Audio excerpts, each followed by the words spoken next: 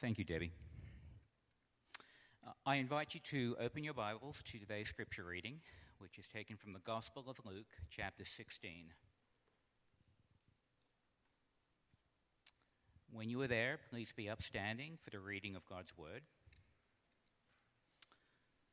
The Gospel of Luke, chapter 16, starting at verse 1.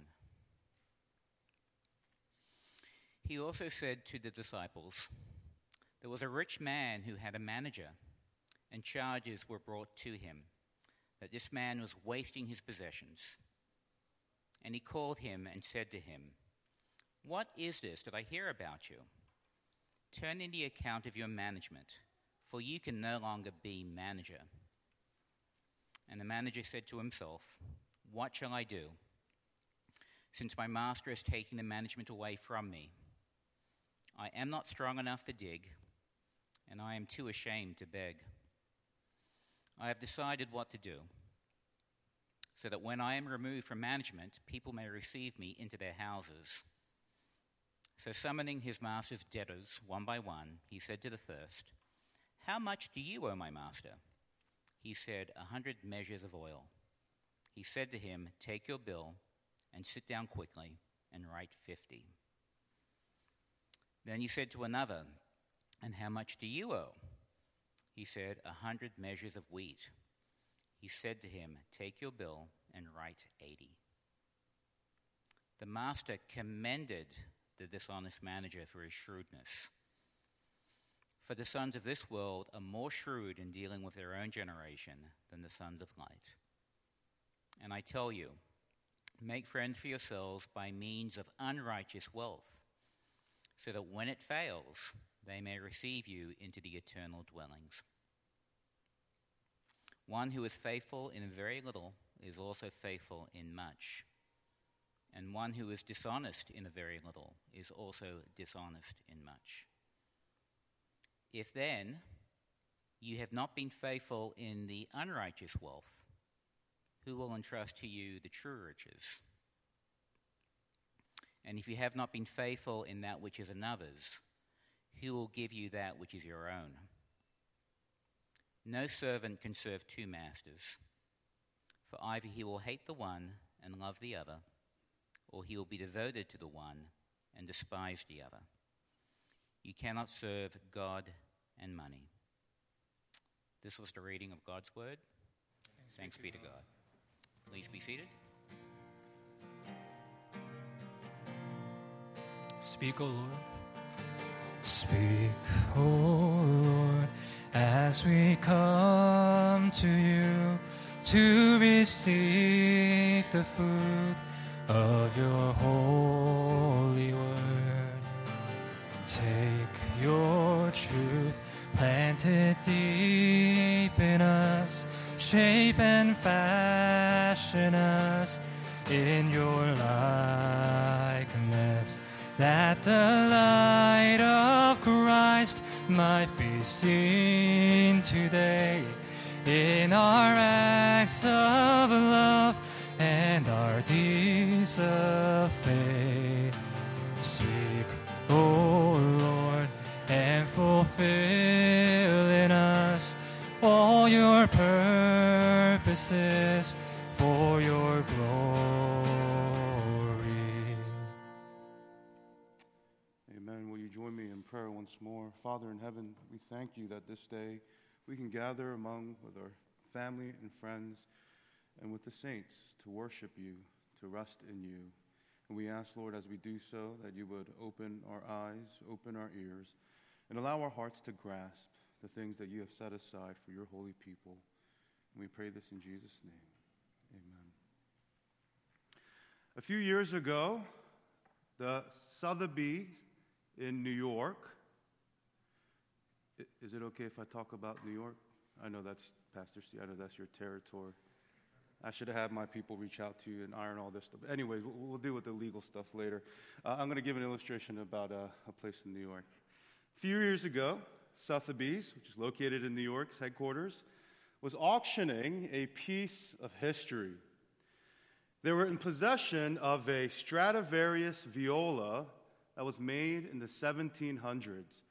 by the Italian master craftsman Antonio Stradivari, who is believed to be the greatest maker of string instruments to have ever lived.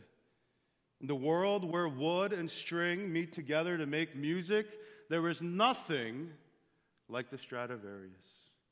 Legends of heavenly endowment suggest that Antonio held the secret to crafting the most beautiful sounding instruments, and when he died, his secrets went with him.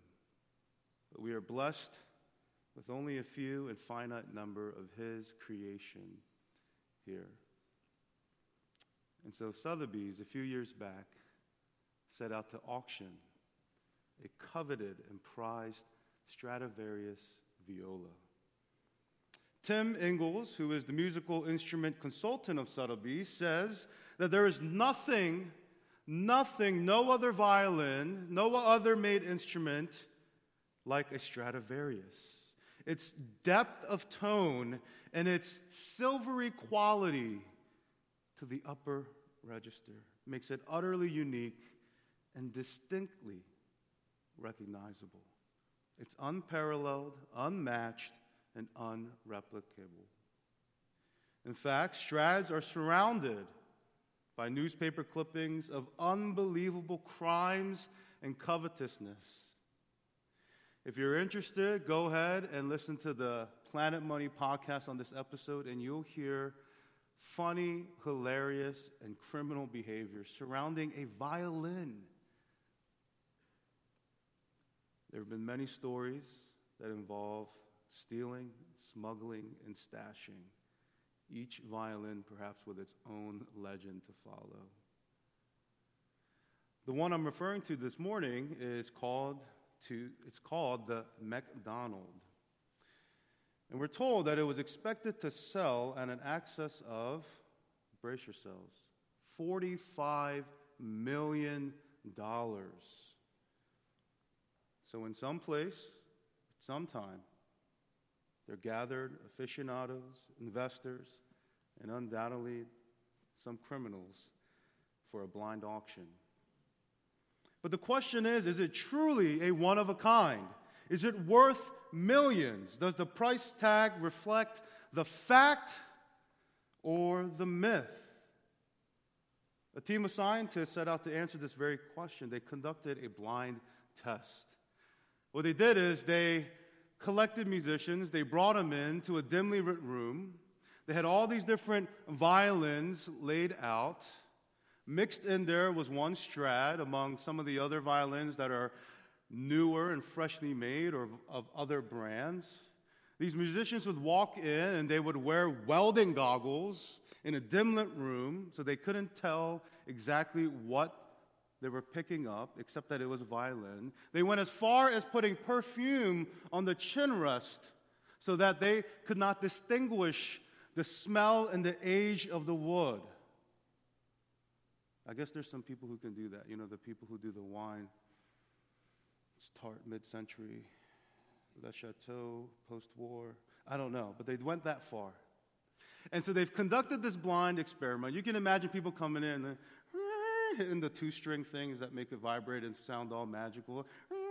They're all the way.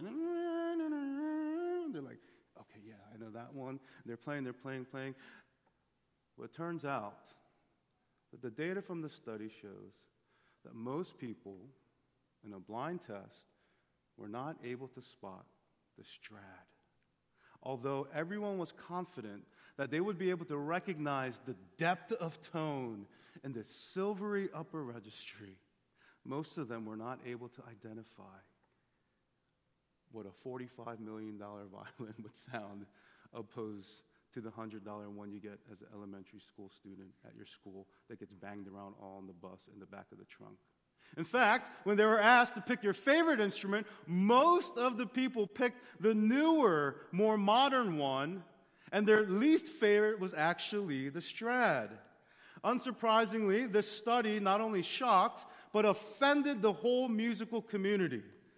Zealots of Antonio Stradivari simply denied the findings. They discredited the scientific method and approach altogether, and they continue to go on to believe the power of the strad. It seemed as though the myth was stronger than the fact.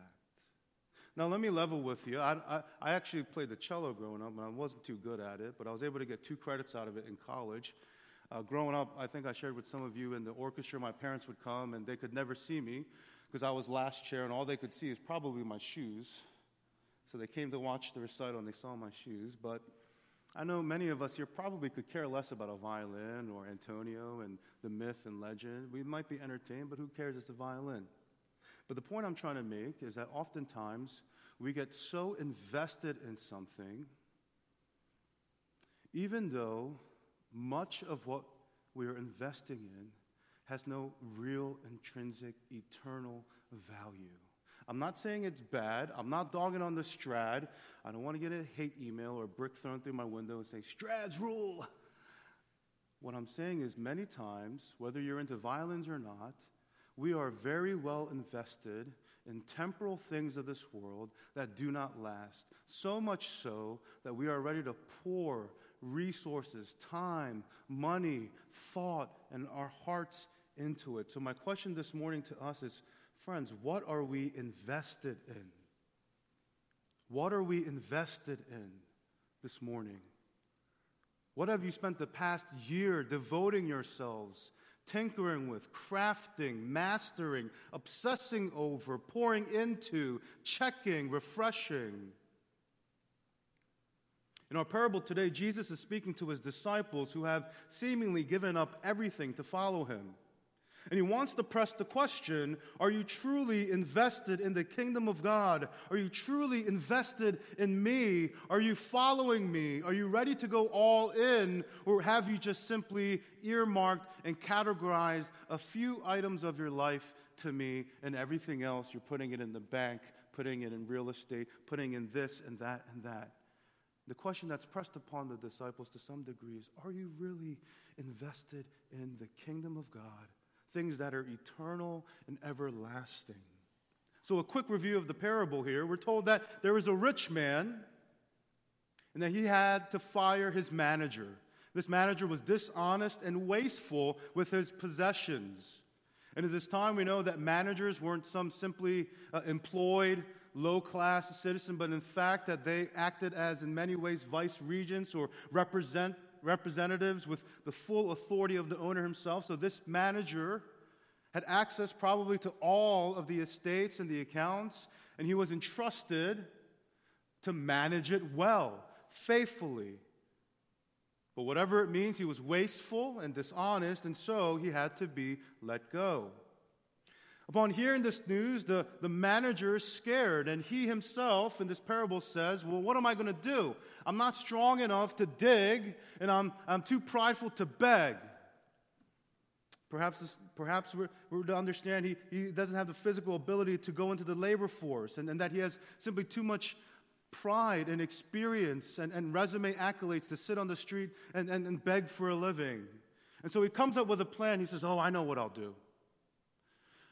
He calls all the people who are indebted to his master. He says, come, one by one. The first one he calls, he says, how much do you owe my master? And the debtor says, 100 measures of oil. And the manager says to him, quickly, take your bill and write 50. Cuts it in half. The second one calls him in, how much do you owe my master? 100 measures of wheat. The manager tells him, sit down quickly, take your bill and write 80. Well, first of all, if I was the second guy, I'm like, yo, man, you gave Bartholomew 50% off, man. You give me 20? What's the deal here? What's going on? We don't know. I don't know the commerce of back in the day, but what we're told is that the discount or the dishonesty equated to about 20 months' wages. And so what this manager is doing, right, and some of you are astute like a criminal and like me, what he's thinking is, I can't work, I'm not going to beg, so here's what I'm going to do. I'm going to put those people who are indebted to my master now in my favor. I'm going to scratch their back, and later when I need it, they'll scratch mine. And so he is shrewd, calculating, smart, witty. in self-preservation, and he goes through this plan. Then, having found out what the manager did, this is what the master says. Look up with me in verse 8. A bit curious, but here we go. The master commended the dishonest manager for his shrewdness. For the sons of this world are more shrewd in dealing with their own generation than the sons of light. Interesting response by the master. What are we to make of it? Well, traditionally, there's been three explanations. First, perhaps the manager was giving a discount at his own cost. Maybe he's saying, hey, you know what? How much do you owe? 100? You know what? I'm going to take my commission out of it. Just write 80, and I'll take the hit. What do you owe? 100 wheat? Hey, I'll take the hit here. Write down 80. Well, that doesn't seem to make sense because the amount is so huge that it wouldn't make sense that he's simply at his own cost taking away his own commission. Second possibility. The debts were so large to collect at once, this manager being smart said, you know what? I don't want my master to wait around years and years and years for these people to pay him back. I'll just cut it in half to a manageable debt so they can pay him immediately and he'll have a sudden influx of cash flow. Right? He's going to liquidate it right away. This also seems unlikely because we are told that all this manager cares about is self-preservation and not the master's welfare and not his assets. Third option, the master commends the manager for his shrewdness, but not his dishonesty. This seems to be the most likely. It's like commending someone for being so consistently ingenious about their own preservation, right? It's a backhanded compliment. It's like when we say of someone, well, you know what? At least he's consistent, man. You know what I mean? At least he's consistent.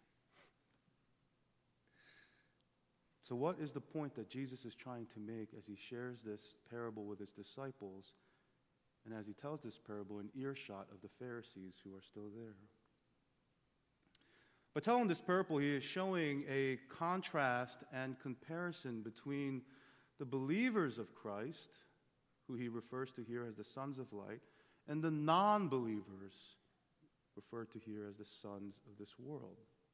The point seems to hinge on shrewdness, meaning the quality of having or showing good powers of judgment and being astute to navigate a difficult situation here. So then the point is that the sons of this world are more shrewd about temporary things than the sons of light are with eternal things. Let me repeat that. The point Jesus is trying to make is, look at these people who simply live for the world.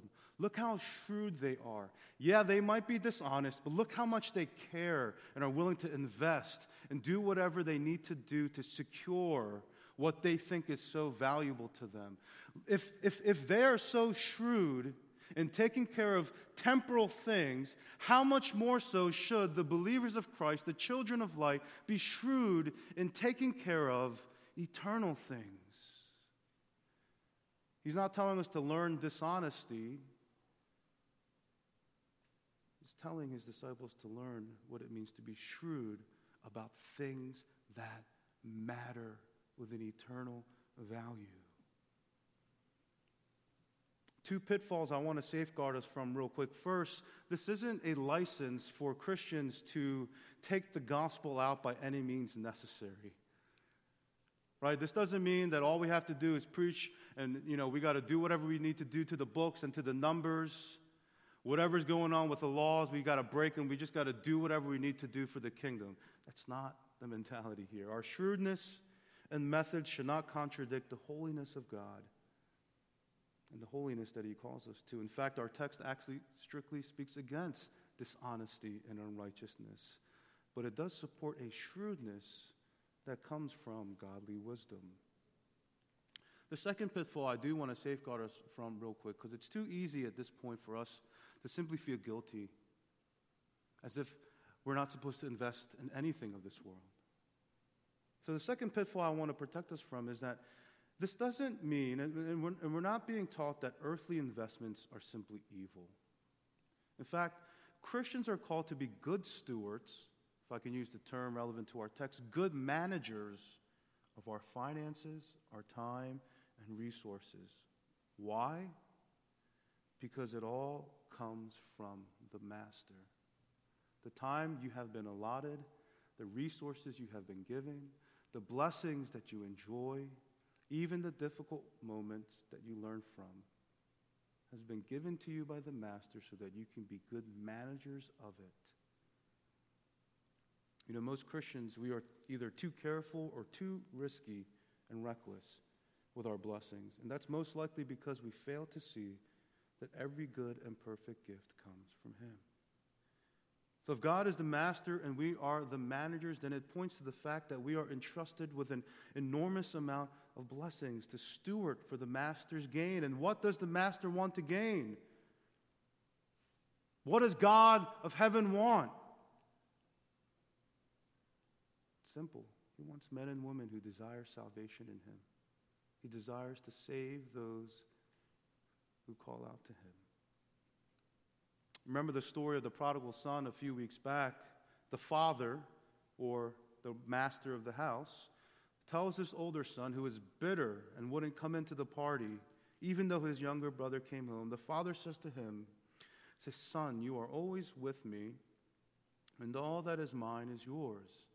It was fitting to celebrate and be glad. For this your younger brother was dead and is alive. He was lost and is found." The father shows his heart. The father is not worried about his assets, his possessions, his belongings, his net value or worth. All he cares about is that his lost son has come home, and he throws a party. And the older brother who threw, what's the word I'm looking for? Inheritance, sorry, blank there, would have received everything already, is bitter because his heart is not aligned with the master of the house, being his father. In many ways, in similar ways, the master has made us managers of his estates so that we would receive salvation through his son. And while we proclaim his son, others would receive salvation in him as well. You see, the inheritance that Christians have, the disciples of Christ have, is the kingdom of God. And this is why we're going through kingdom stories.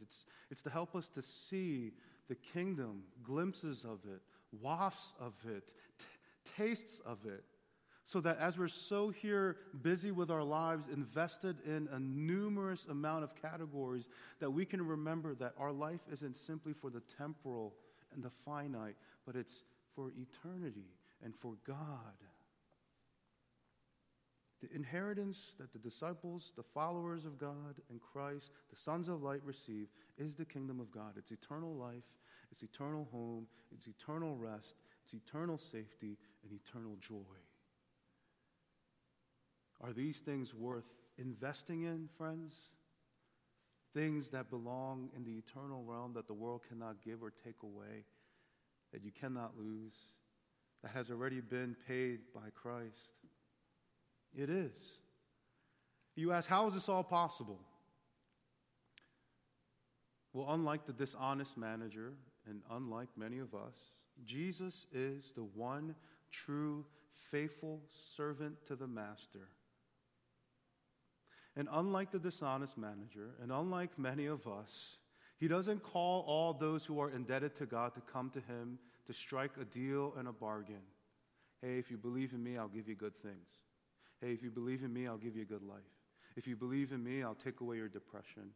If you believe in me, I'll make all your felt needs better. He doesn't strike a deal. He calls all those who are indebted to God because of sin. And he doesn't offer a discount, but he gives us life, death on the cross, so that our sins are not simply reduced to a manageable amount, so that our evilness and wretchedness and our prone to wanderness isn't simply cut and minimized, but it's done away with. And he does this not by simply giving up his own commission But he does this by giving his life in love to those who have been entrusted to him, to those who love him, to those who call out his name for salvation.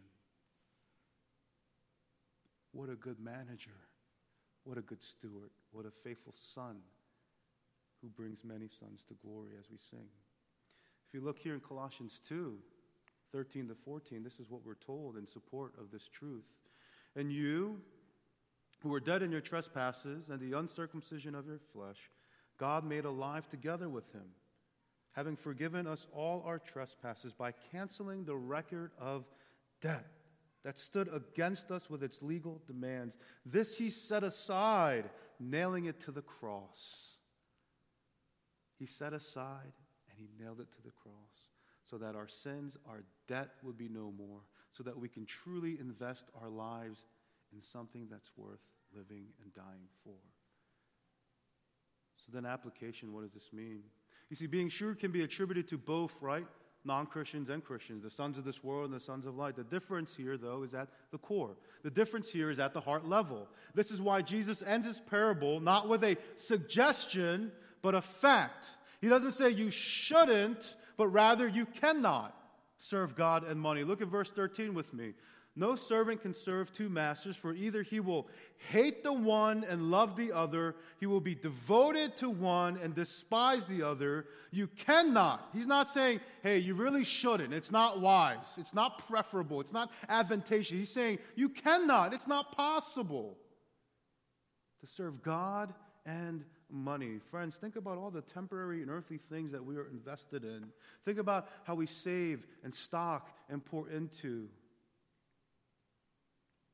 Again, these aren't necessarily bad things.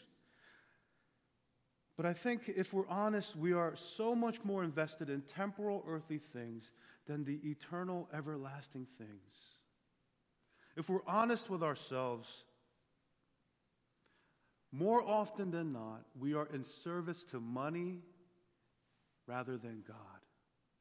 We love money more than God. We're devoted to money more than God.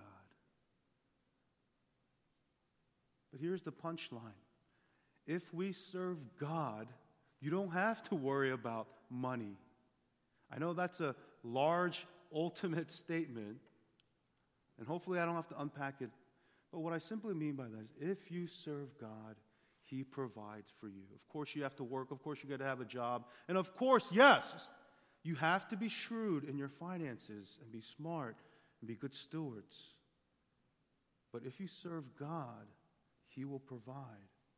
I just want us to quickly, as an exercise, think about how because I didn't realize how invested in this world I was until I just sat there and thought about it, all right? Now, I just fair warning, there's going to be some trigger words. There's going to be some buzzwords that many of us are familiar with. And, I often, as a preacher, like to keep it general. But I thought at this point, you know what? We really got to sit down and think how deeply invested we are. Think about education.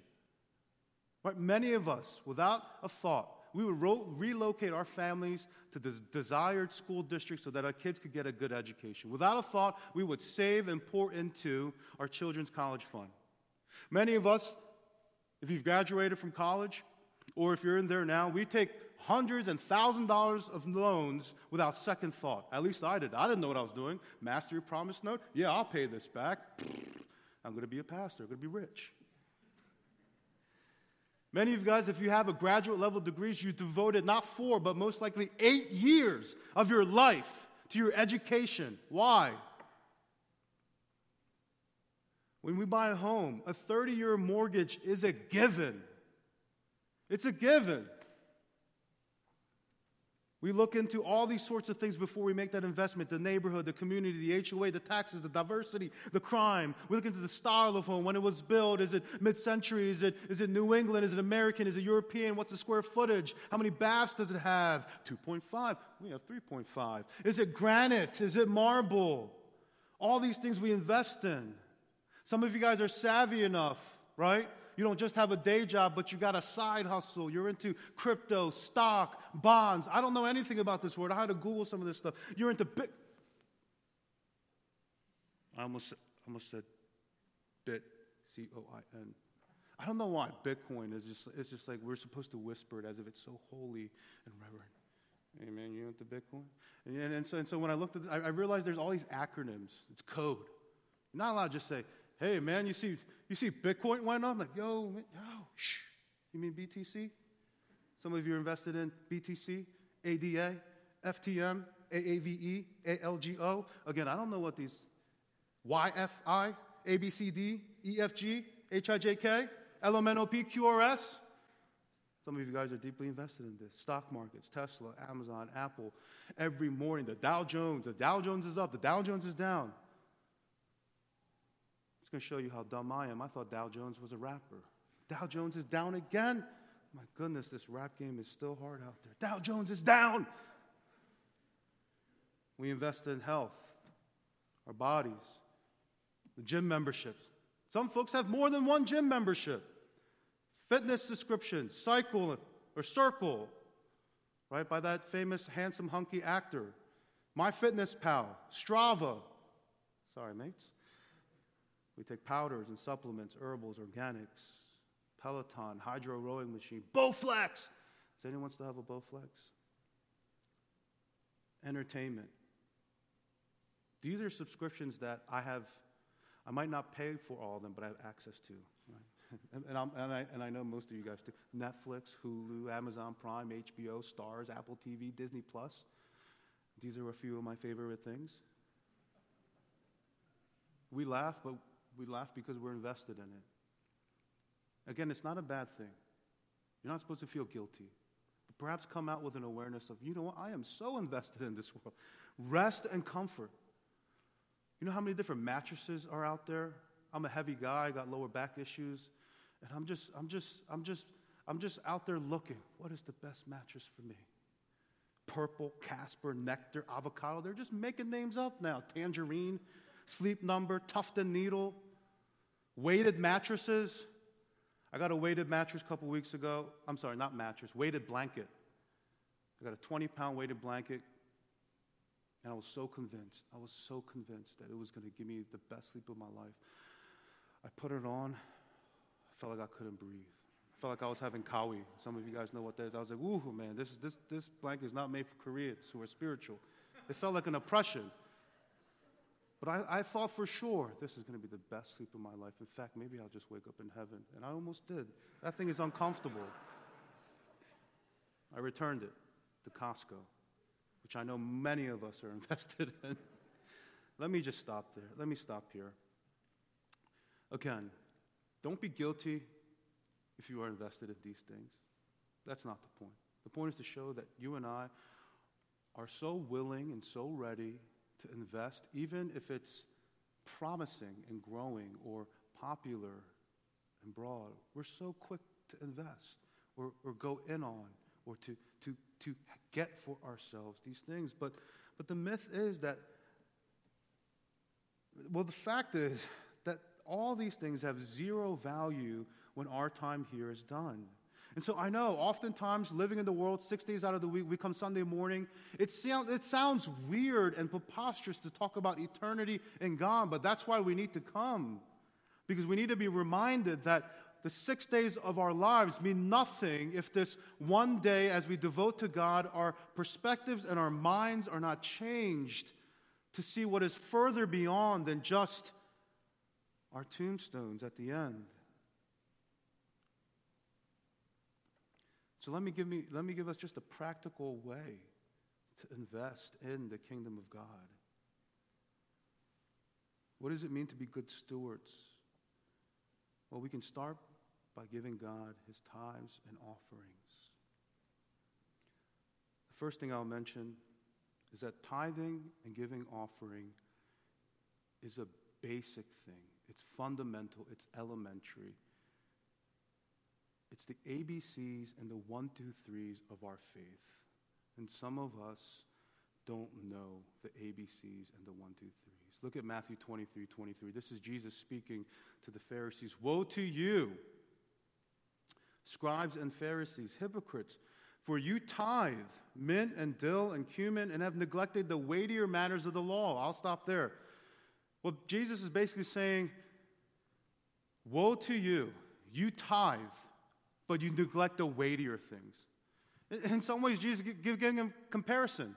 You do the basic, the elementary, the foundational things like tithing, but you neglect the weightier. Guys, there are weightier things than tithing and offering, which takes me to my second point.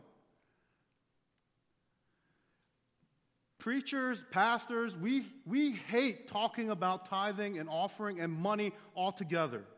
We hate it because it feels cheap. It feels like we're simply guilt-tripping people or begging them for support to fund some kind of project that the church is in. We feel like we got to give you our mission statement, our vision statement, all the things that we're going to do because we're trying to get investors. We feel so cheap and silly because we feel like if we talk about money from the pulpit, that people are just going to feel guilty, and then you guys are just think all we care about is money. But we're not a GoFundMe. It's not a Kickstarter. It's not a matter of charity. This is not Shark Tank. Tithing is not about any of that. Tithing is simply about, do you believe in God? That's a harsh statement. Tithing is about faith. Tithing doesn't ultimately show your commitment to the church and its values and core values, right? It does to some degree, but tithing does not show you your commitment to the church. It shows your commitment to God. Tithing doesn't ultimately show you your trust in the church, although that's important. The church should be handling the funds well. But it doesn't ultimately show you your trust in the church. It shows you your trust in God. Tithing doesn't show you how much you're giving to the church, as if it's a membership due or whatever the concept might be. Tithing doesn't show you how much you give to the church. It shows you how much you have received from God.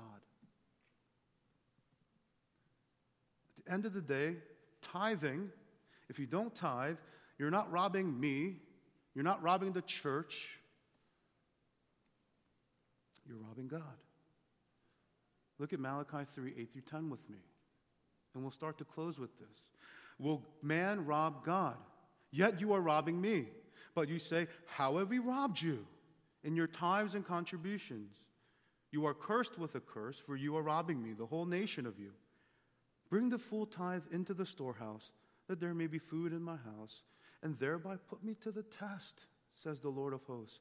If I will not open the windows of heaven for you and pour down for you a blessing until there is no more need. You know why pastors are afraid to talk about tithing? Because we are under the false notion that tithing somehow has to do with our salary, our financial support, and the church, and the donuts, and the money around the church. No, tithing ultimately at the end of the day has to do with you and God. If you don't tithe, I don't have anything against you. It doesn't hurt me. But I do, and care for your soul, want you to know that tithing is between you and the Lord. And this is what God says, right? God says, put me to the test. I don't think there's any other place in Scripture, right? In fact, it says, don't put your Lord God to the test. But here God says to his people, put me to the test. And see if I won't open up the windows of heaven and pour down on you blessings. What God is saying, almost in a rebuking but loving, tender way, I know you're scared. I know you're afraid. I know it's tight. But trust me, test me even, and see if I don't bless you. Test me, the Lord says, and I will bless you. That's his promise. You know, I want to conclude by just confessing that this is really hard. This is really hard. I usually tithe in the first of the month, you know, when it comes in. In the business, and perhaps in some neglect, I didn't yet. Some of our finance teams, yeah, I know, Pastor Juan, we're waiting for it. I haven't tithed yet. And this month, like many of us in December, having spent on many other people, it's tight. It's tight. And I thought, man, would God be mad if we just go through December like this? And then I remembered this. And I remembered all the other times where I did, in fact, test the Lord. The times when it was tight, the times when it was slim, times when it was thin, I gave to the Lord what already belonged to him and said, yes, Lord, I trust you. Will you open your storehouses? And I'm not one to give magnificent accounts of testimonies, but I will say very simply, in all the times that I've tested the Lord in this matter, he has proven himself as a father who loves and provides, a master who takes care of his servant. And so, friends, God has given us life in Jesus so that we don't have to live simply for the temporary things. We cannot serve God and money, but if we serve God, all other provisions we need will come. Friends, can we live and invest in the eternal, the everlasting, the kingdom? Because we know in Christ he gives us bread and he gives us wine. Let's pray. Father in heaven, we thank you that you are the master of all things and that you give to us all things and that you are always with us. And we confess, Lord, that we are often doubtful, scared, and calculating. And we ask that you would provide to those who need provision. We also ask, Lord, that you would move by the Holy Spirit, not by the words of man or by emotions, but by the Holy Spirit, those whom you will call to deeper faithfulness and giving back to you what already belongs to you. We thank you, Lord, that we inherit a kingdom that cannot be shaken, a rest that is everlasting, a peace that is never ending, and a place where we can live where there is no more tears. We ask